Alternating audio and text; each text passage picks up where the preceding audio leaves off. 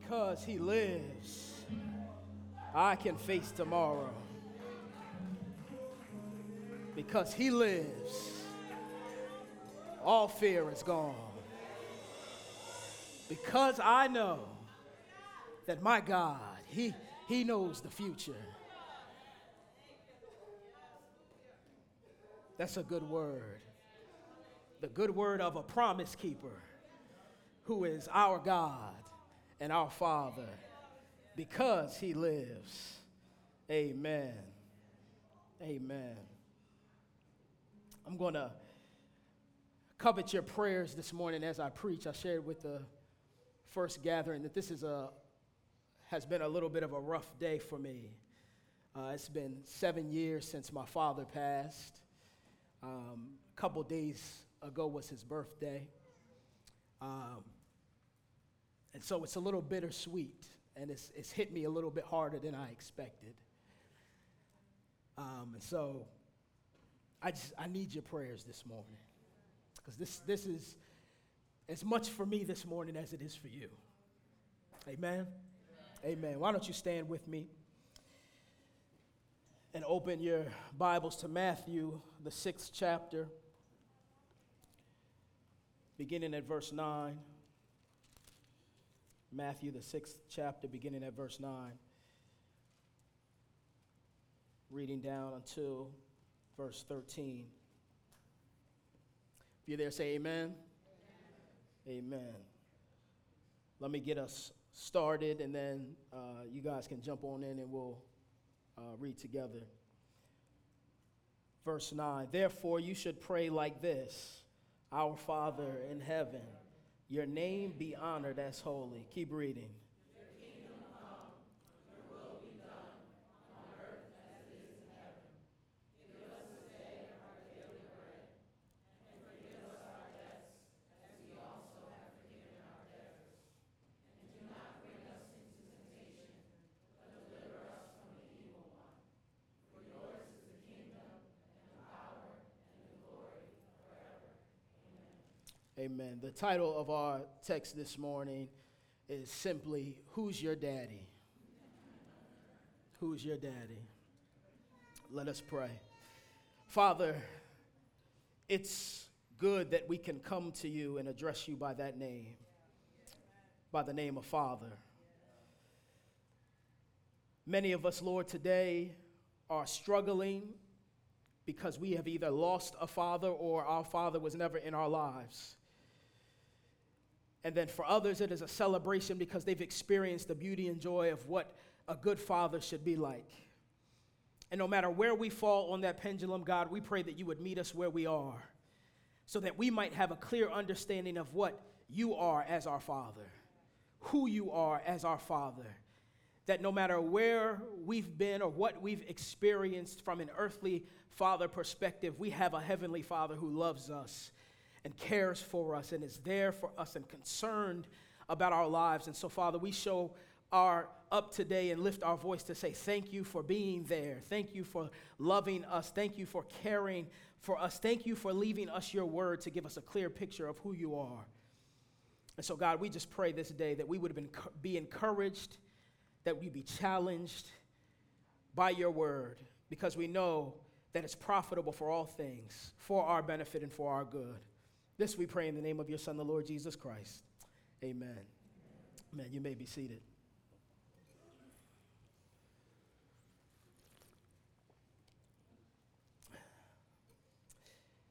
Have you ever met someone or seen somebody from a distance that everybody seems to like, and for some reason you don't like them?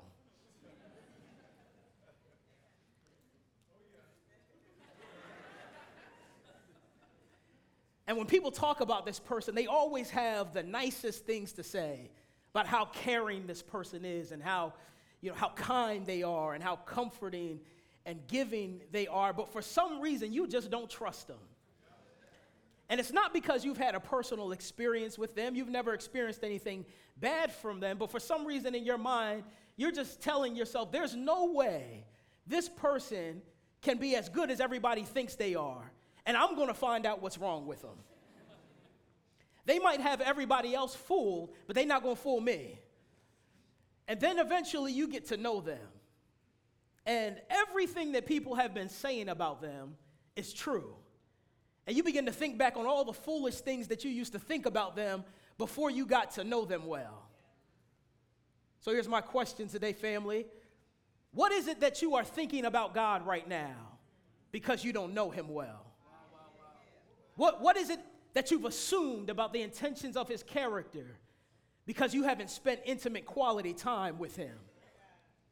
By the time we get here in Matthew chapter 6, we are right in the middle of Jesus' Sermon on the Mount. One of the foremost sermons ever preached, probably the most important and impactful sermons ever preached. So important that a scholar says that in the history of Christian thought, indeed in the history of those observing Christianity, the Sermon on the Mount has been considered an epitome of the teaching of Jesus, and therefore for many, the essence of Christianity itself. It goes on to say that Christian writings from the close of the New Testament until the Council of Nicene in 325 AD quote Matthew chapter 5 more than any other chapter in the Bible. Chapters 5 through 7, which is the total of the Sermon on the Mount, are the most quoted 3 chapters of any 3 chapters quoted in the Bible, which lets you know just how seriously and how important the early church took Jesus' teachings, specifically his Sermon on the Mount. But what I love about this passage is Jesus is not just merely teaching us how to pray. We find the equivalent of this passage over in Luke chapter 11, where the disciples are asking Jesus, I know John has taught his disciples how to pray, and the Pharisees have taught their disciples how to pray. Can you teach us how to pray? And so here we see a model prayer of what Jesus is saying. When you pray, pray like this. But this passage is so much more than just about prayer. In it, Jesus is teaching us what God the Father is like. Now, if you remember, one of the purposes of Jesus' mission was to come and to reveal the Father to humanity. John chapter 1 verse 18 says that no one has seen God except the Son, the only begotten Son, who has shown the Father to us, or who has revealed the Father. Colossians chapter 1:15 says that he is the image of the invisible God. Hebrews chapter 1 verse 3 says that he is the exact imprint of his nature. One of the purposes of God was to come and to reveal to us who God the Father was, and Jesus begins doing that in this prayer. It's not just a prayer of how to pray, but he's teaching us what to think about the one that we're praying to. This brings me to my first and only point today, but stay with me because there are 7 things that I want to teach you, or I want to show you that Jesus is teaching us about who God is and what he is like. But my only point today is simply this: God is the greatest Father we can ever have. God is the greatest Father we can ever have. Look with me at verse 9. He begins by saying, therefore you should pray like this. Now he says, therefore, because he's pointing back to what he just said previously. And right before he starts with this model prayer, he's teaching them, don't pray like these hypocrites do. You know, some of y'all want to go out there in the middle of the marketplaces on the corners, and you want to pray these loud, elaborate prayers to draw attention to yourself. Not because you're really trying to commune and talk to God, but because you want other people to think that you're religious. You want everybody to see how much of a Christian you are. He says, don't be like these hypocrites. Don't be like them. He says, instead, I want you to find a secret place where you can talk to God. He said, I want you to find somewhere that nobody knows about, where you can get on your face and be honest with the Father, where nobody knows what you're going to say, and it's just between you and God. How many of you have a secret place that's just between you and God, where you can be honest with him, where you can pour out your heart before him, where you don't have to worry about how people may look at you funny because of how you're talking to him? You might need to find you a secret place. But anyway, he says, don't be like these hypocrites. So when you pray, pray like this: Our Father in heaven. Now, it's interesting that God uses this term Father, which can be translated Abba. It is the similar word that we use as daddy. Now, that word daddy indicates that there is intimacy there. There is relationship. There is comfort and warmth and trust there, because you don't just call anybody daddy.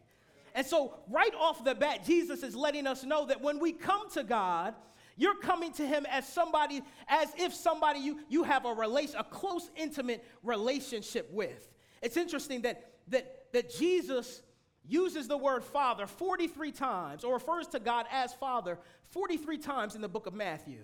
38 of those times he uses a personal pronoun, meaning that 38 of the 43 times he says either our Father, my Father, or your Father. He either says our Father, my Father, or your Father. Now that's interesting because it lets us know that Jesus is referring to God in a way that doesn't make him the Father of everybody in general, but exclusively to those who are followers of Jesus Christ. So God the Father is not everybody's Father, but he's only the Father of those who have trusted in Christ for salvation. You heard Pastor Nyron say it earlier. John chapter 1 verse 12 says, but to all who did receive him, the Son, he gave the right to be children of God. You don't just have the right to be children of God. You are given the right to be a child of God through your trust in Jesus Christ. Exclusivity.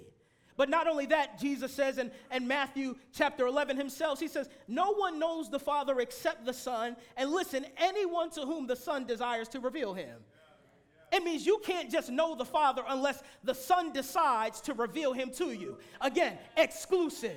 God is not the Father of everyone. He's only the Father of those who have trusted in Jesus Christ for salvation. Over in John chapter 8, Jesus is arguing with the religious leaders and the Pharisees, and he's trying to get them to understand the truth of what he's saying about the fact that he said, man, listen, I came from God. I know who my Father is, but you ugly, you your daddy's son. That's the modern translation. What he really said was you're from your father, the devil.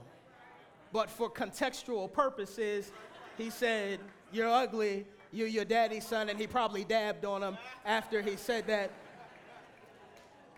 But in that statement, Jesus is letting us know that there is exclusiveness, there's an exclusivity that exists in your relationship with the Father that nobody else has. Let me see if I can make it plain.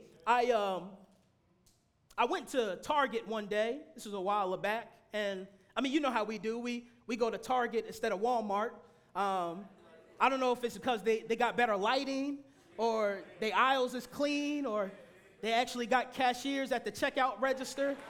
I don't know what it is.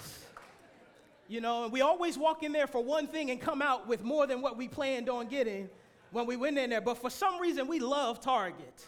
Right? Or Target, as some of y'all say. But anyway, I was walking in Target one day, and I was with a friend of mine, and we were just walking, going to pick something up, and there was a lady there, and she had her children with her, and her youngest child was in the cart, the push cart thing, and I walked by, and the child looked at me and lifted its arms and said, Daddy. Now, the first thing that I said in response was, not today, Satan.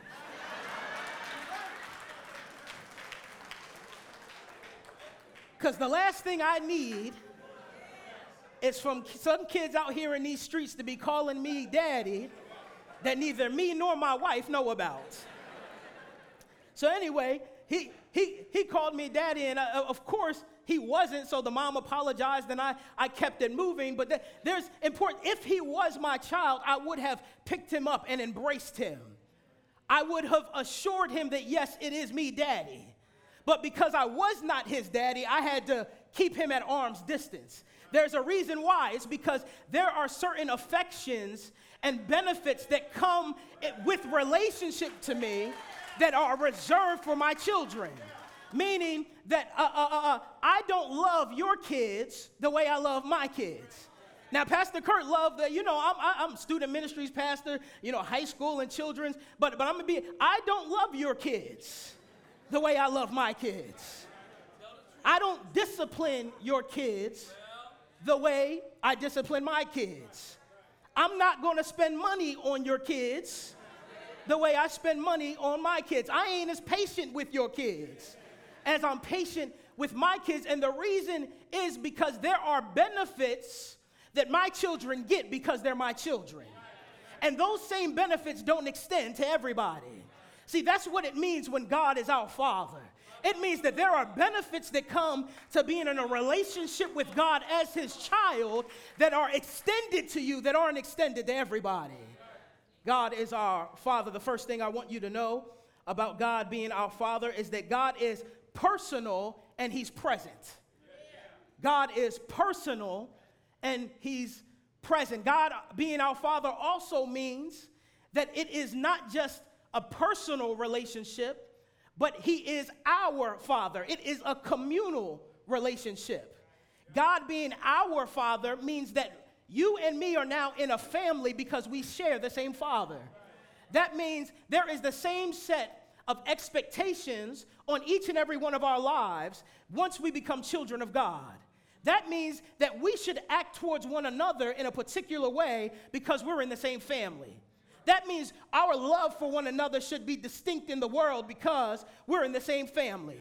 Our patience with one another should be distinct from the world because we're in the same family. We shouldn't sin against one another in particular ways because we're in the same family. There is something that changes the way you relate to other believers, other brothers and sisters, because now, as opposed to when you did not know Christ, now that you've been adopted by the Father, you are now in the same family. It's both personal, he's your Father, but he's also our Father. God is personal and present. Look with me at verse 9. It says, our Father in heaven, your name be honored as holy. Now, if you have this memorized in the old King James, it says, hallowed be thy name. But I'll stick with the CSB right now because that's what we're using. So honor your name as holy, or your name will be honored as holy. This petition here is seen as having a strong ethical dimension. Your name be honored as holy. God is calling for us to respect him and his character and who he is. There's a reverence that comes in terms of our posture of how we relate to God. But not only that, he's also letting us know that there is an expectation of obedience. So not only do we reverence him in the posture of our hearts towards him, but it also translates into obedience to him because of the reverence that we have for him. See, that idea of your name being honored is the exact opposite of God's name being profaned. And if we look in the Old Testament, we see Israel often being described as having profaned the name of God. And why is that? Well, Israel, if you remember, throughout much of Scripture in the Old Testament, was bugging. They was a wild group of people. And so oftentimes, God would have to remind them through prophets and through judges to stop worshiping other gods and to stop engaging in sexually immoral behavior. And one of the clauses that you always see describing them is when they were engaged in this behavior, they were profaning the name of the Lord because of their wicked deeds. Their profane of God's name was tied directly to their wickedness. Now look with me at Matthew chapter 5, verse 16. You don't have to turn there. I'll read it for you. It says, in the same way, Jesus is beginning the Sermon on the Mount. He's talking about how our light should be us shining to the world, and we should be like a light set on top of a hill that all can see. He says, in the same way, let your light shine before others so that they may see your good works and give glory to your Father in heaven. There is a direct connection between honoring God's name as holy and your obedience. It doesn't mean that God's name is holy if you're obedient, because God will be holy with or without you. He doesn't need you to be obedient for him to remain holy. But what it's saying is a proper view of who God is will result in your obedience. It is both upward worship of God and horizontal transformed life. It is upward worship of God, horizontal transformed life. The two go together. It means the more that you worship and revere God, the more your life will be changed and transformed. It means that if your life is changed and transformed, it's a good indicator that you have worship of God. The two are not mutually exclusive, but go together. It means to hold God in highest reverence and to live a life that reflects the reverence you have for him. That brings me to the second thing that Jesus is teaching us about God is to be feared and expects your obedience. God is to be feared and expects your obedience. Then in verse 10, he says, your kingdom come. This is that idea of the already but not yet. Meaning that Jesus has already come and his kingdom has already begun. His kingdom reign and rule over humanity and the world has already started, but it will not be fulfilled until he returns again the second time. That means three things. There are three elements to this. It means that God's present rule through Christ results in changed and transformed lives that have been submitted to his kingly rule and are obeying his commands. It means the expansion of God's kingdom by the proclamation of the gospel throughout the world. And it also means that the consummation of God's kingly rule will result when Christ returns, defeats his enemies, and fully establishes his kingdom. That means that God has authority and rule and reign over your life right now. That means that you don't wait until Christ returns to try to live a life of obedience to him. That means every believer is underneath the umbrella and should submit their lives to the authority of what God says our lives should look like. But it also means that there will be a time to come in the future where God's reign will be full and complete and everything will conform to how things should go under his rule. See, the beauty of that is we've never lived in a world where the ruler was absolutely right and just in everything that they did. But there will be a day when Christ returns. Well, the Bible says he will make all things new. He's going to overthrow all unjustly governments and systems of oppression, and he's going to rule with righteousness, and he's going to rule with justice, and he's going to rule with mercy. There will be no Philandos being murdered unarmed. There will be no more Freddie Grays. There will be no more Sandra Bland's. There will be no more any of these brothers and sisters murdered. There will be no more racism. There will be no more systems of oppression that leave us uneducated and without jobs and without ways to move up in the world. There will be none of that. Jesus will come back, and his reign and his rule will be righteous, and it will be good. And everybody will have equal footing before him.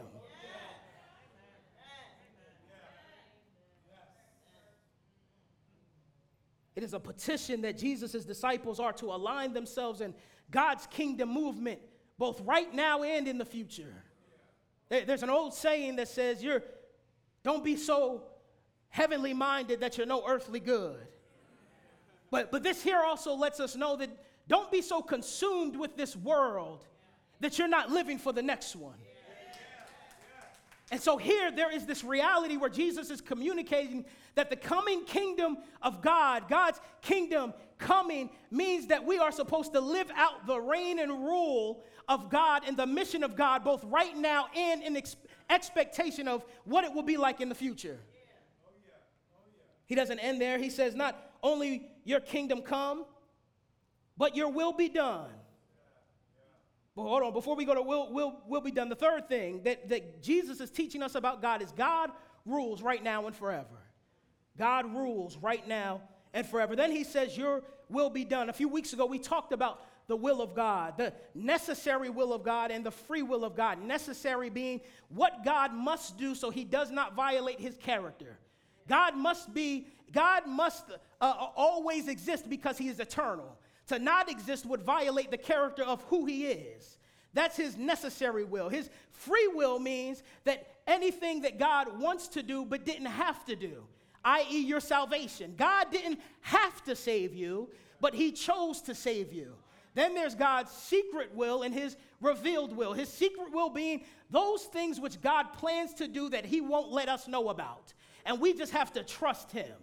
Then there's his revealed will where he reveals what he expects for us to do so that we can be obedient to his commands. And so here Jesus is telling us to pray in a way that shows that we desire God's will to be done.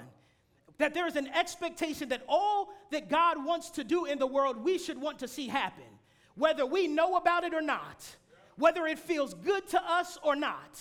That we would be praying the will of God for our lives and the lives of others in the world and making sure and seeing as far as it depends on us to make every effort to see the will of God come about. Even Jesus, one of his utmost acts of obedience was being about God's will when he was here present in his earthly ministry. That's why in John chapter 4, he says, my food is to do the will of him who sent me and to finish his work. Even in his most grueling moment when he knew the will of God was not going to feel good, in the Garden of Gethsemane, he said, if this cup could pass, let it pass. But if not my will, but your will be done. Jesus had a healthy understanding of the will of God, even when it wasn't what we wanted, even when it was going to be uncomfortable, even when it was going to hurt. Jesus said, I'm concerned that what God wants to see happen happens, not what I want to see happen. The will of God lets us know. Jesus here is saying that God always does what's right and what's best for you. See, when the will of God happens, because we know the character of God, we know that God's will is always right. It's always the right decision. God doesn't make mistakes. Everything that God does is right, but it's not only right, but it's best for you.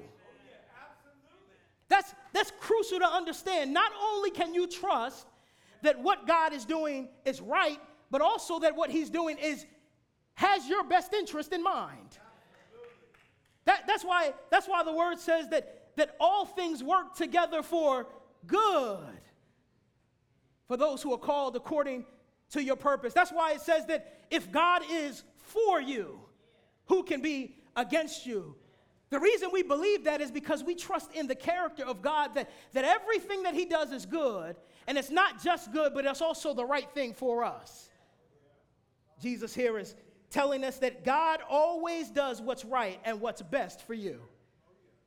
That's the fourth thing that you can know about God. God always does what's right and what's best for you. Now, it's interesting, these first three petitions focus on God. They are God-focused.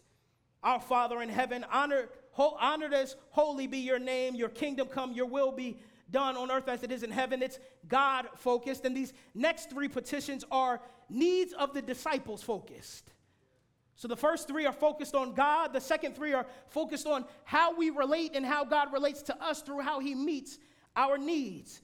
Verse 11 says, give us this day our daily bread, referring to all of the believers' needs, both physical and spiritual. This phrase recalls Exodus chapter 16.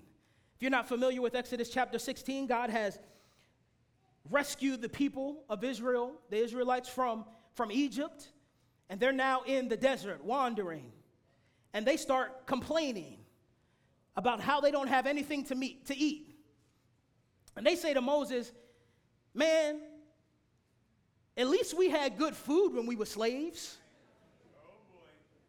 I mean, who wants to be free if you can't eat good? That's literally what they said. They said, man, I know we were slaves and all. I know we had it rough, but at least we had meat and vegetables and fruit. And so they began to grumble against God. And so you know what God did? He gave them quail. He gave them so much quail, they got sick of meat.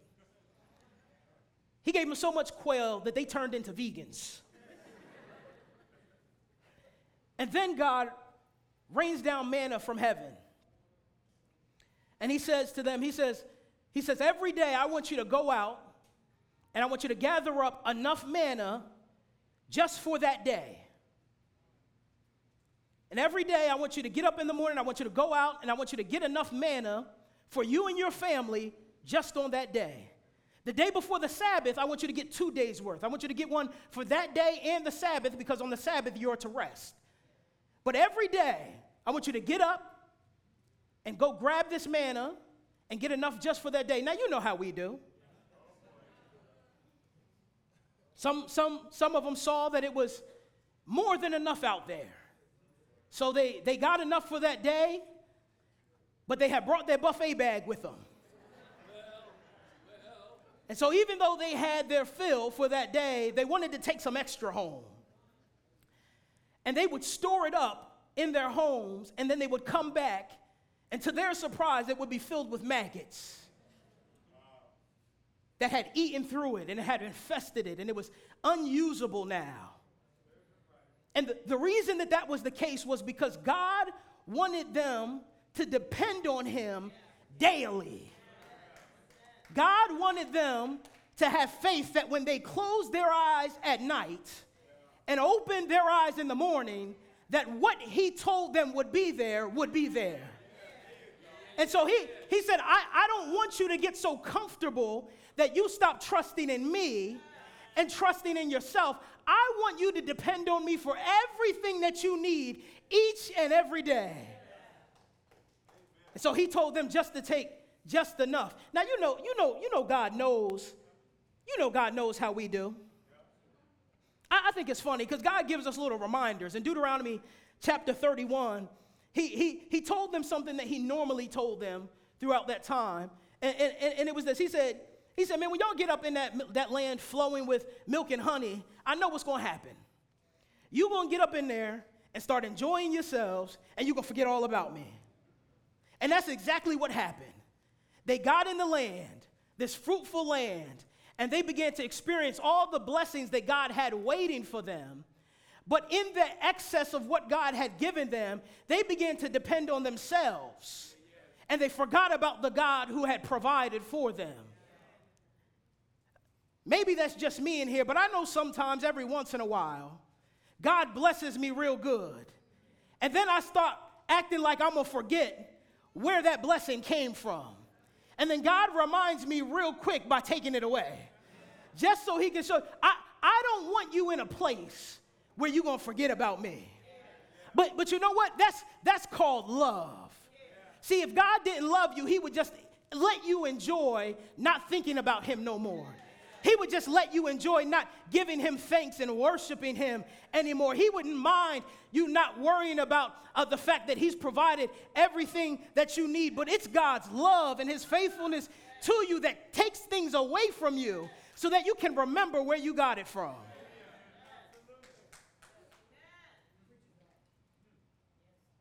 God is teaching us to depend on him through how he provides. Not necessarily what or when he provides, but how he provides. Jesus here is teaching us the fifth thing about God. God will take care of you. God will take care of you. And then he goes on, verse 12, and he says, and forgive us our debts as we have forgiven our debtors. That phrase, forgive our debts, means to erase our sins from our moral account. It is legal language. To erase our sins from our moral account. It means that sin has created an obligation of debt to God that we can never repay. See, when you sin, you have now created a debt that has separated you from God so much so that your inability to repay it means somebody else has to come in and pay it for you. And the reason that you can't repay your debt is because you continue to sin. And all you do is accrue debt after debt after debt and put yourself further and further in the hole, so much so that you need somebody else that has no debt. Not only that has no debt, but is in the black, to come in and take care of your debt for you. See, that's the beauty of the gospel. The beauty of the gospel means that we have been forgiven. It means that we've been pardoned. It means that we have been released from the consequences deserved by our actions. Now I don't want you to think in terms of a presidential pardon. You know, at the end of a president's term, he normally takes some time and pardons some criminals and just releases them free and clear. Now, the difference between your pardon and their pardon is they just get to go and the sentence is now nullified. The difference between your pardon is that in order to not violate the holiness of God's character, somebody has to finish doing the time that should be reserved for you. Because God can't just wipe out and nullify the consequences, or otherwise he wouldn't be fully holy. So in order to maintain his holiness, somebody has to stand in your place and take your consequence. The beauty of that is we have someone named Jesus who became your substitutionary atonement. It means he was your substitute. He stood in your place and took your punishment to atone for your sins. You're not just pardoned because God just happened to love you. You are pardoned because God loved his son, and his son lived a perfect, debt-free life, and he paid for your sins.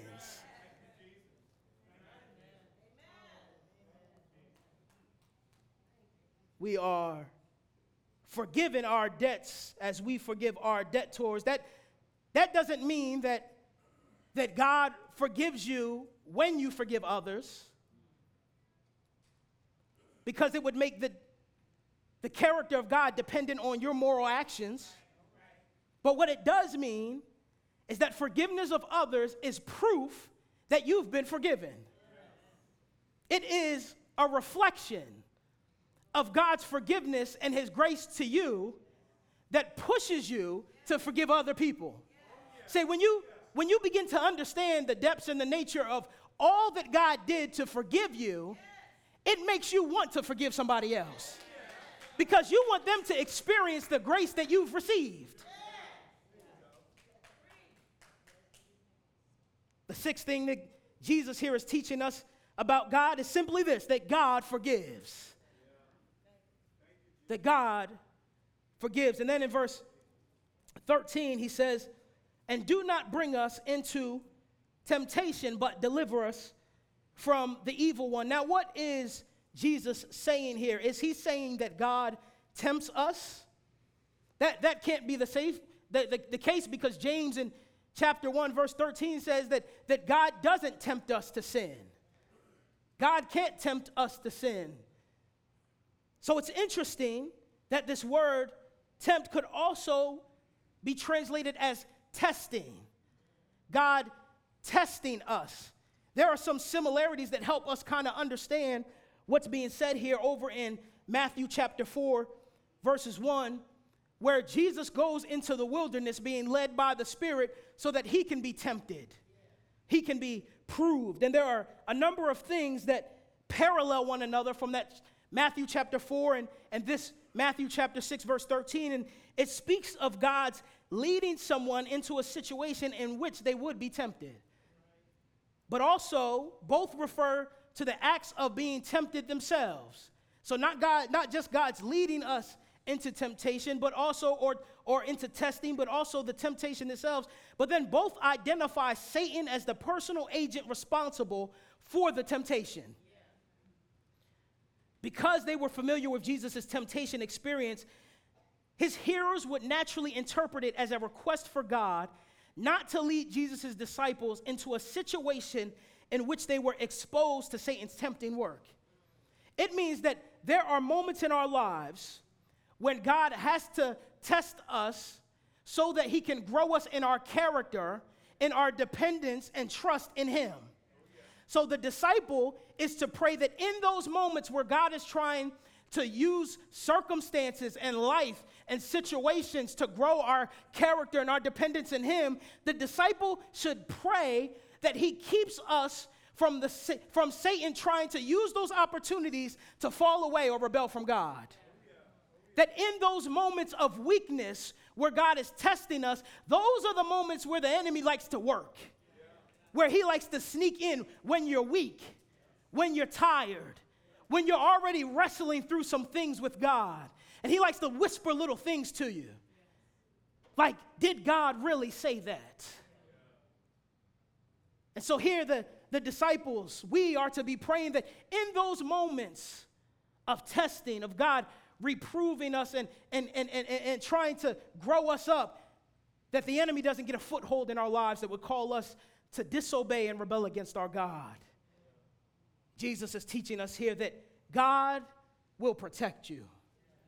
That God will protect you. Now, what's happening in this passage is that God, as Father, is teaching us a new normal in his family dynamics. It means that when you become a part of the family of God, when you've been adopted into the family of God, you can't bring your old family dynamics with you. You can't bring what you used to think about a father with you into your relationship with God being Father. See, all of us have experienced a natural father in some way, shape, or form, either because they were present or even if they were absent. Even if your father was absent, you've created in your mind what a father is like based on how you've experienced your earthly father. And Jesus here is teaching us that we can't bring what we think about earthly fathers into our relationship with him as Father. Because no matter what we've been through or experienced, he is unlike any other father that we've ever known. Amen.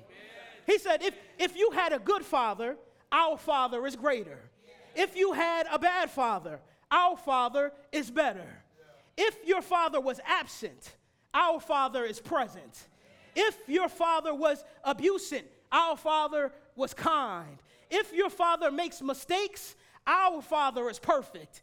If your father has hurt you, our Father is love. If your father has passed away, our Father is alive. There is nothing that you can do to correlate the two because no matter what you've been through in relationship with your earthly father, Jesus here is letting us know that you've never experienced a father like this in your life. So when we sing songs like, he's a good, good father, it's because he's perfect in all of his ways. And we can trust the character of who he is. And he has left us his word so that we can know who our daddy is and what he's really like. Let us pray. Father, our Father, thank you, God, that you are a good dad, that you are a patient dad, that you are a loving dad, that you come through for us, that you always do what's best for us. So if we are fathers, if there are men in here today who are fathers, we can look at your character and we can model our lives after what you're like, after how you father us, that we might forgive, that we might take care of those who were responsible other, that we might always do what's right and what's best, that we might rule our homes in ways that honor you with healthy biblical authority, that we might set a culture of obedience and fear, that we might be personal and present, that we might model ourselves after how you father us. And for those of us who have lost a father or never known a father, God, you let us know that you're there and you're present. And even though we may have missed out on a lot of things with an earthly father, you are there to fill all the gaps. You are there to fill every need that we've ever had, to supply every need that we've ever had spiritually and even physically, to comfort us and to love us and to show us what a true father should be like. And so, Father, we're so grateful to you that your love has been lavished upon us in this way and that we can know truly what you're like as God, our Father. And so we thank you, God. We thank you for your word. We thank you that your word is true. And we thank you, God, that you love us so deeply and you care for us so greatly. And so, Father, we just pray that no matter where we are in this place, no matter what we've experienced with fathers, that you might meet us there, that you might comfort us and heal every hurt and mend every brokenness, that you might affirm every good thing about fathers for us because of who you are and how you relate to us. So, Father, again, we just say hallelujah. We say thank you. Thank you, because you are worthy to be praised, both now and forevermore. All of God's people said amen. Amen.